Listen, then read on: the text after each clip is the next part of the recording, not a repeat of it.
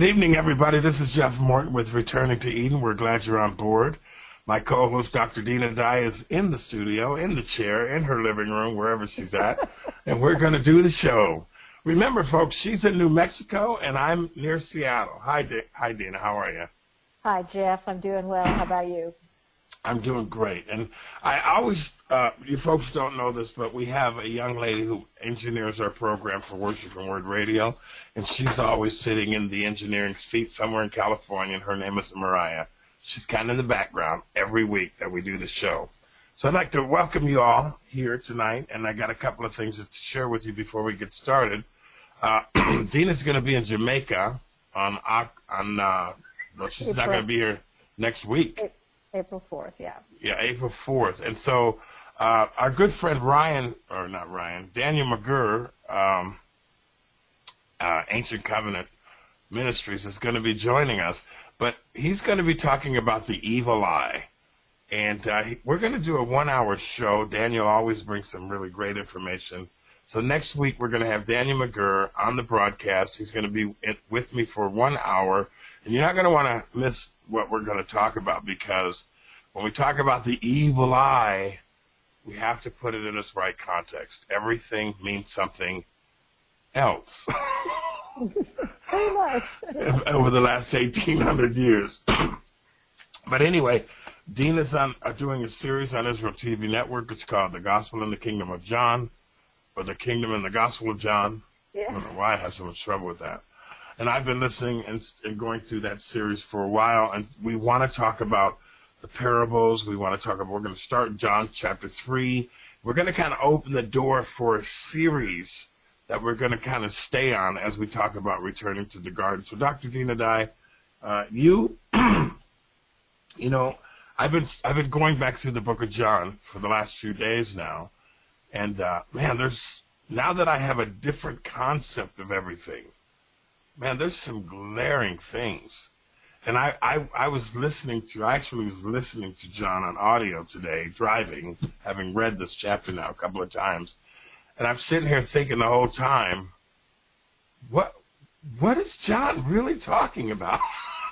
Yeah. You know, what is he really saying? So I'm going to ask you to kind of... Yeah. One of the important things here, I think, is we have to look at John in a different way. Like, you know, who is this guy that came on the scene? We know that he's the herald of the kingdom, the royal messenger, if you will, that came to announce the coming kingdom and the king over the kingdom. But I think we have to go back and look at first the story in Luke of his birth. And what's significant there is, of course, we have Zechariah's father, Elizabeth, Elishavah's mother, and they're both of the royal law. I mean, they're priests. You know, clearly Zechariah is a priest, and Elishavah is the daughter of Aaron. So there's this priestly thing happening. So now, of course, we have an important connection to the temple. And Zechariah, I'm not going to go into the whole story. You guys can read it in Luke. But, of course, Zechariah goes in. The priests were only, once in their life would they actually service the altar of incense. So this particular time that Zechariah was chosen by Lot to service the altar of incense that morning. Of course, he went in, angel appeared, then he was deaf, mute. I mean, he couldn't speak. Everyone's waiting for him. Where on earth is he? But before he goes in, we discover that Elishavah is barren. So again, this is communicating to us something barren is associated with being in exile, associated with death, with not producing life. Okay? And then he comes out, and then, you know, they name him John. That's another whole significant thing, because once somebody is named, they're bringing something into function. So the functional aspect of John is that he is, in essence, a new creation, because Elishavah is no longer barren, and life has come forth, and he is the first fruit, if you will, of the restoration of the kingdom, and he is going to go out and herald the king. And where does he end up doing his ministry? We talked about this before the show. He is sent to the wilderness for his ministry. Now, what was in the wilderness at the time of the Exodus? After the Exodus, the children of Israel, In the wilderness, we have the tabernacle, the central sanctuary, the place of the presence of God, the new creation model temple. So this is the language that's being communicated about who John is. He is the new creation temple, if you will, in that culture and time. So we're also talking about one of the most important things that we have to understand is the culture and context of the time. This is a very political, it's a hotbed of politics, if you will. So you have the temple elites. This is important. You've got sort of the regular priests trying to function in the midst of that power base. You've got Rome exerting influence. You've got Herod and his sons following. So there is a lot of pressure. And these guys, of course, they've risen above the folks. They're accountable to no one. The temple is quite corrupt at this time, and so John doesn't go to the temple. He goes out to the wilderness, where that new creation tabernacle, if you will, would be erected. So all of this is coming to bear as we read in John 1 and 2. And of course, after the story of the heaven and earth joining in the story of the wedding at Cana, we see that Yeshua responds with this, destroy this temple, and in 3 days I will raise it up. Mm-hmm. And we'll find in Scripture that the number 3 typically has to do with raising up something from out of the grave or from out of the water or from out of the earth, however you want to look at it. Yeah. This is also language of the king. So on the 3rd day of creation, what do we have? We have a sprout coming forth from the earth, mm-hmm. being raised up. So they're talking about, well, hey, it took 46 years to build this temple, and, here you are. You're going to raise it up in 3 days, which, of course, at that point it hadn't been destroyed. But, yes, he's going to raise it up in 3 days. And, of course, it clarifies that he's speaking of the temple, of his temple as being a body, the new creation. So new creation always coming forth, if you will, on the 3rd day. So this is all leading us up to John chapter 3. And if we have any hope of understanding John chapter 3, we got to make sure that we understand the first 2 chapters and what's going on here. So Yeshua has now taken authority as the king over the kingdom of heaven. That kingdom is in absolute opposition to the kingdoms and the power base that's running the show at the time. Did you want to comment on anything? Because I don't want to take, I want to breathe. Okay, well, breathe. The interesting thing that I'm seeing, there's so many parallels with John. I was reading, and I thought, here John's got a couple of Talmudim with him. He's actually a teacher. He's not we've had in Western theology, we've had John the immerser kind of walking through trails in the woods doing crazy things. Right. And then all of a sudden he's baptizing people. But like you pointed out before the show, and I was reading in the information, this all has to do with feasts. Mm-hmm. So they're all being baptized because what did the Jews have to do before they could go up to the temple? And so we see him. About every chapter. Yes. Is going up to the temple for a feast. Right. And so what John is doing, yeah, he's doing the role of a priest. Yes. Not just some guy. Where the tabernacle is, if exactly. You will. Yeah. But anyway, breathe. Or are you got your breath? Because this is interesting. I want people to see that. Yes, good.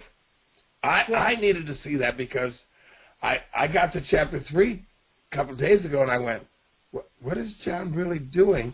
And today I started seeing him as a priest and not just Jesus' cousin, if you will, quote unquote, doing something to announce Jesus. He's actually fulfilling the role of a priest, but he's been ostracized by the elites, literally. Yeah, yeah. So they're actually creating quite a stir. But anyway, go ahead. They are, and I don't think we really even realize. So when we're talking about this earlier as well, when we come into John chapter 3, of course we see this guy named Nicodemus, and he's of the Pharisees. And sort of we look at him as, a ruling elite, naturally so. However, at that particular time, he really, even though he was a part of the temple elite, he had virtually no power. And that's because you have the Nasi of the Sanhedrin, who was of the school of Hillel, which was the more liberal of the schools of the time, who was basically a figurehead. He could break tie votes, but he was basically a figurehead. The ruling elites of the temple at the time that we're talking about here are the Sadducees. Right. They are in control. So Nicodemus doesn't really have, the power that we have kind of given him. And so he's almost functioning the same way the folks are. The folks can't, the ruling elite, the temple, are oppressing the folks, so they're going out to another tabernacle, if you will, in the wilderness, and, to a kingdom out there, because the kingdom running the show in Jerusalem is oppressing the people. And so we kind of see Nicodemus in a bit of the same way. Clearly, it's more power and influence than the regular people, but regardless, he's on the low end of the totem pole for that structure. Well, if he wasn't, he wouldn't have been there, like I mentioned earlier. Right. But also, he's trying to understand, why are you guys, what people don't understand is he's trying to understand, why are you guys turning the apple cart upside down? I mean, that's really what he's trying to figure out. Why are you guys doing this? Yeshua and John they're turning everything upside down by what they're doing. And they have separated themselves from the power base. I mean, clearly they are not part of that power base. And they've separated themselves, and it's as though, in some weird way, they've kind of started a new religion, but it's a restoration of the original. You know what I mean? That's how we translated it. They started a brand new thing instead of restoring that which was there. I was reading, and I mentioned before we came on the air live, when I was reading this, when you have a Hebraic lens of the scriptures and you kind of see the context a little differently, quite a bit differently actually, the bias, when they use words like, and I don't have any, I've got the book open, but it says, and the Jews did this, and the Jews did that, and the Jews did this. Instead of saying the power elite or the Democrats, they're saying they're lumping everybody into this lunacy. Yeah, everyone's a Jew and everyone's part of this whole, So they demonize all of the Jews because John's ushering in the church. Yeah. That's far from the reality. Yeah. And John is far from the reality of the temple and Yeshua as well. Now, Yeshua, of course, goes into the power base of these people and upends the apple cart. We see that in John chapter 2 when he, drives out the money changers. John does not do that. John remains out separated from it. I mean, he is making a statement by doing that. And so in the same way that the folks, the people go up to Jerusalem. Wait a minute. You said he's making a statement. Elaborate on that thought. Well, John is not associating himself at all with the temple. He has distanced himself from the temple, and he is showing himself to be a new creation temple in this other environment. So now with the new creation temple, if you will, the folks are going out there to be immersed in the same way that you would have if you'd gone up to Jerusalem, and to go into the temple, you would have been immersed. Now we see John's immersion is described as being an immersion for repentance. Mm-hmm. But it's not like they didn't know what repentance was.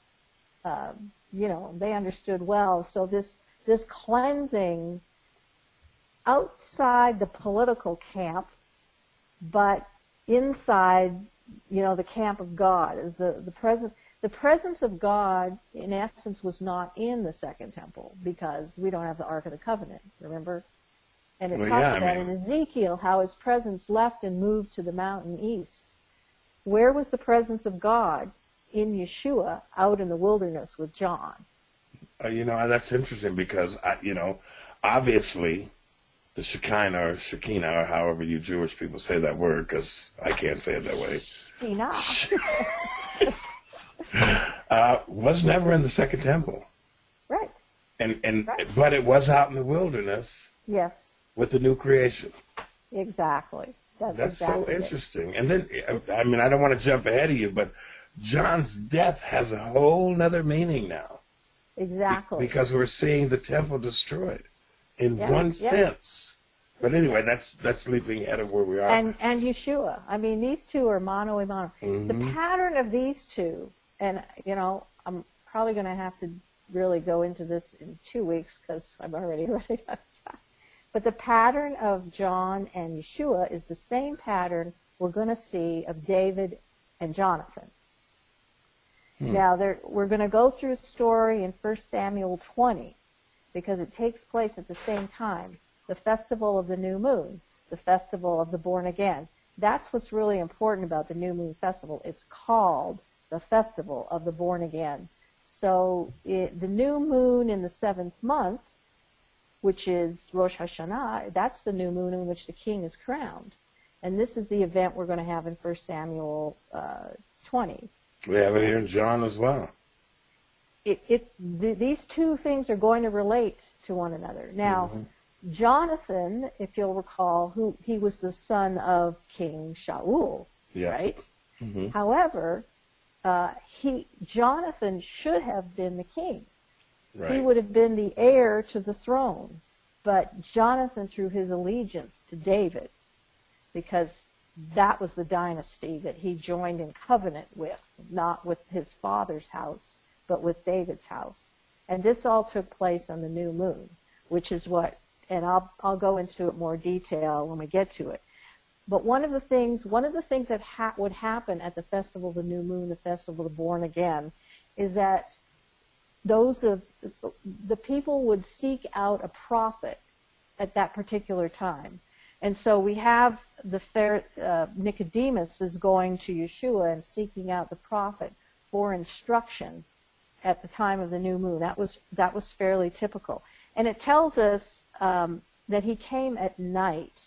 And I think that's because I think inserted in this story is the communication that it is a new moon festival, because the language of born again is related to that.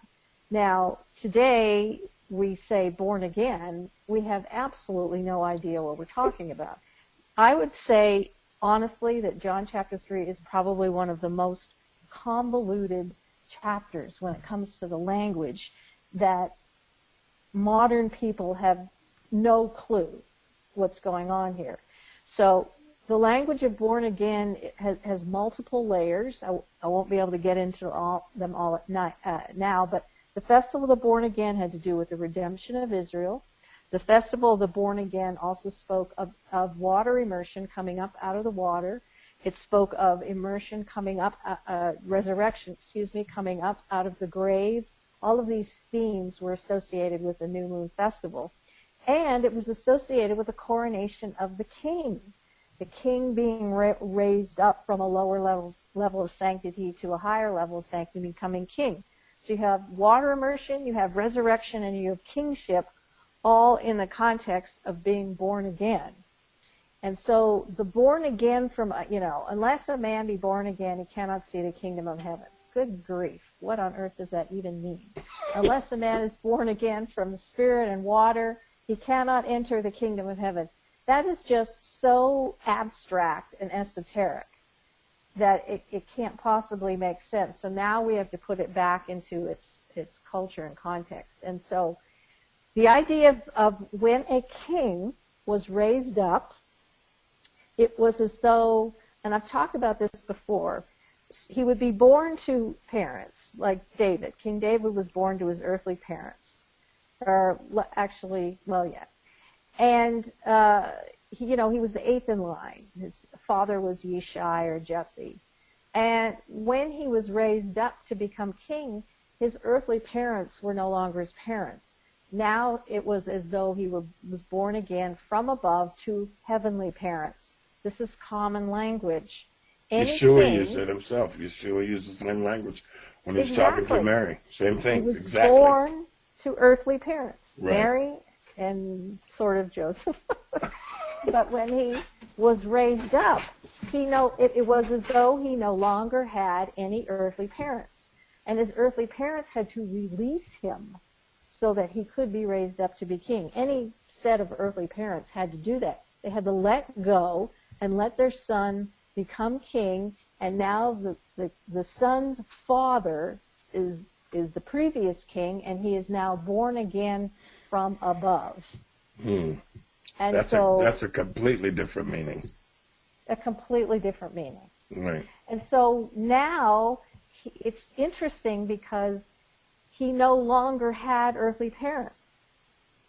Right. He only had heavenly parents, if you will, and we won't get into that in too much of detail. But this, to me, explains the whole conundrum of Melchizedek, Mm-hmm. who Hebrews tells us was without genealogy, without mother or father. That it's just simply saying he no longer had earthly parents. He had been raised up, and now he was king. And which king, we could guess till the cows come home. But this isn't like some weird thing, which is what we've made it. He simply had heavenly parents now instead of and the culture at hand did not need this explained to them. That's the point. I don't think so. Yeah. No, so because it would have been preeminent. This is how things were done. I think this is the reason that we don't see anything about Joseph, Yeshua's. That's interesting. I've wondered about that. He just kind of vanished. But then this would be a perfect reason why he's no longer in the picture. He has released his son to the son's heavenly father, because he has basically made a declaration. Obviously, it's not in Scripture, that this my son is king. But the fact that it's not in Scriptures kind of qualifies the very thing we're saying here. Is because they wouldn't have written about it. They would have acknowledged this cultural idiom or whatever it is that's going on. They would have recognized it. So it might have even been improper for them to talk about him in that role. So that makes sense to me. Yeah, I mean, there's a little. I mean, obviously we've got to insert a little bit here. But again, so now the son is raised up. He is the heir to the throne. And he is the ruler over the kingdom. Now you can see the kingdom of heaven through the eyes, through the Son being seated on the throne. That I mean? I do, but as I was listening to the audio that I chose today, I'm going, okay, this now becomes even more convoluted, because in the ancient world these were titles we're talking about, not biological relationships in the sense that we understand it in today's world. Right. So that language just kind of takes off at that point in time. Yeah. Well, in we the look translations. At science. We have a science. Well, that's not what I'm talking about. What I'm talking about is from John chapter 3 forward, the language of Father, Son, all of that stuff is so prevalent with everything. But it doesn't mean what we think it means. Right. 1,800 years later. Right. Maybe we'll talk about that in one of these shows. We'll really address that. Yeah, it's the king, father, servant, son covenant relationship. Yeah, but not to the people sitting in the pews. This is the biological Son of God. Right. No, and this is where we get into all kinds of trouble, debate, and argument, because we just don't understand the meaning of this. So. In that environment, they believed that the Messiah, the King, would bring redemption at the new moon. So here we have, the Pharisee Nicodemus approaching Yeshua at the time of the new moon, with that understanding that redemption would come to Israel through the Messiah at that time. Chapter 4, the Samaritan woman. All of this is taking place at that very time because she was expecting the Messiah too. Yeah. It's all in the same time frame.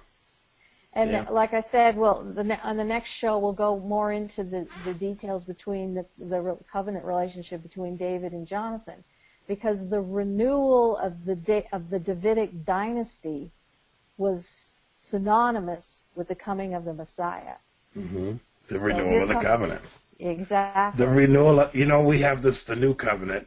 You can get into these nauseating arguments over that word new, but we're really talking about a renewing or a restoration of what was destroyed, a repairing of the breach across the board. It's everywhere. It's not something brand new like poof. It's a return. But go ahead, Dina. Yeah, no, so this will become very significant when we get to again, I suggest everyone go back and reread the story of 1 Samuel 20 about David and Jonathan.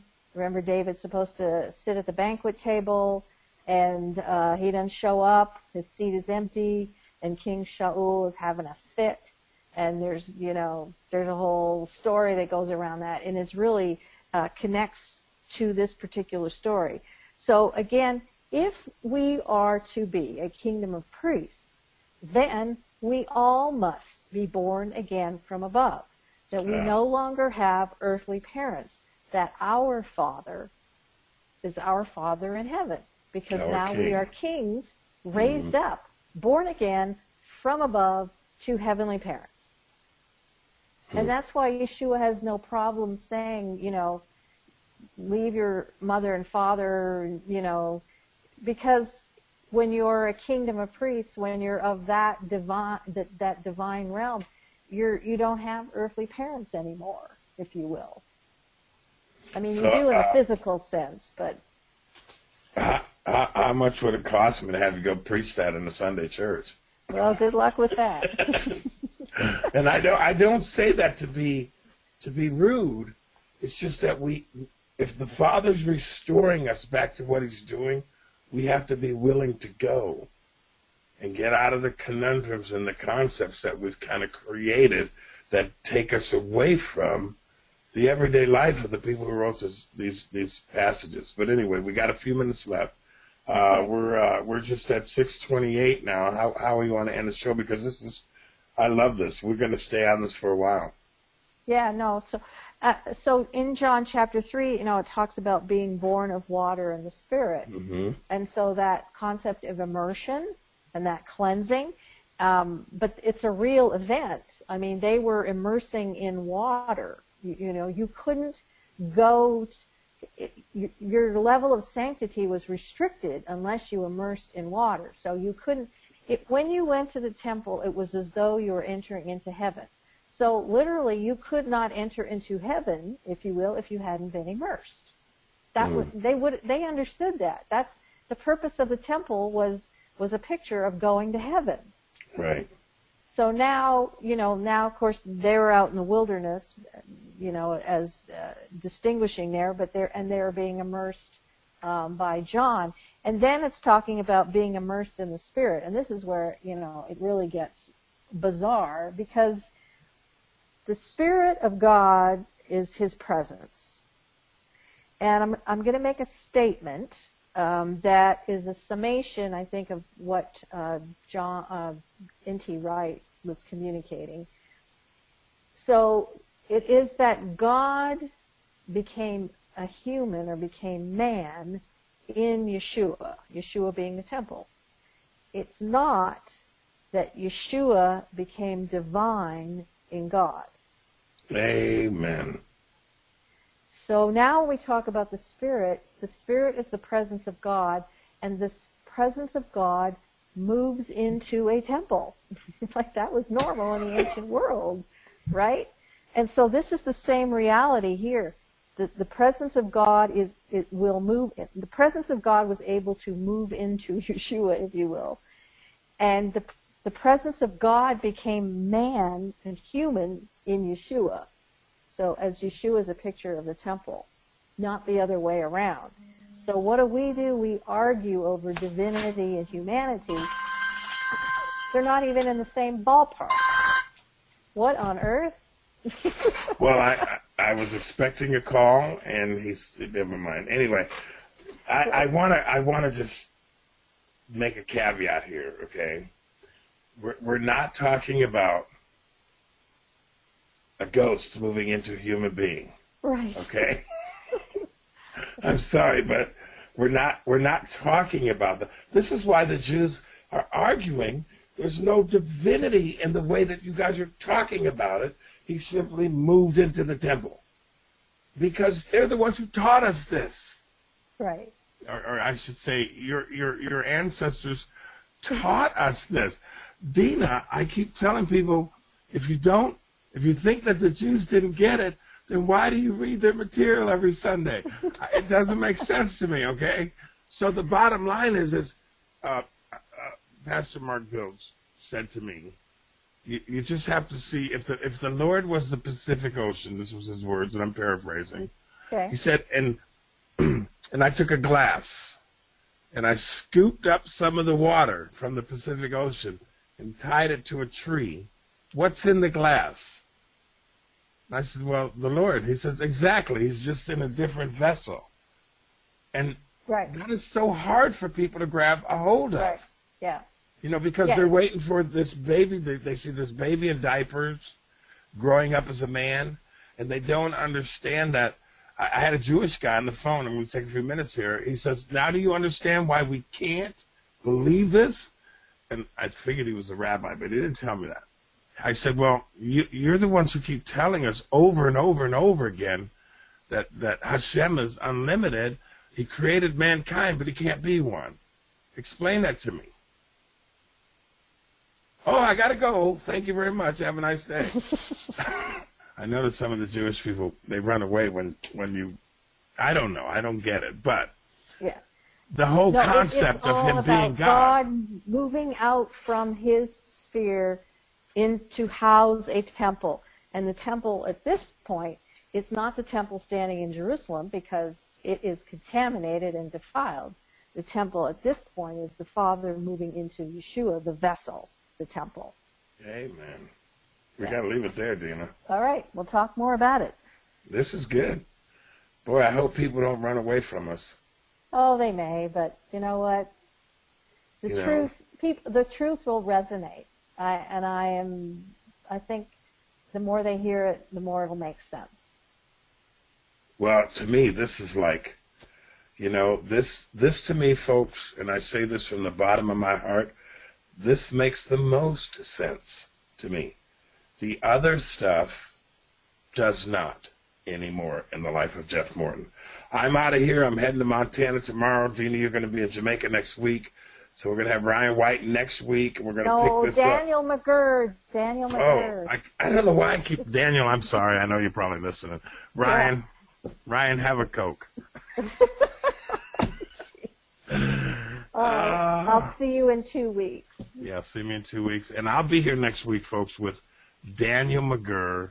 But I'm flying off to Montana tomorrow, and I'll be gone through Sunday. So God bless you guys.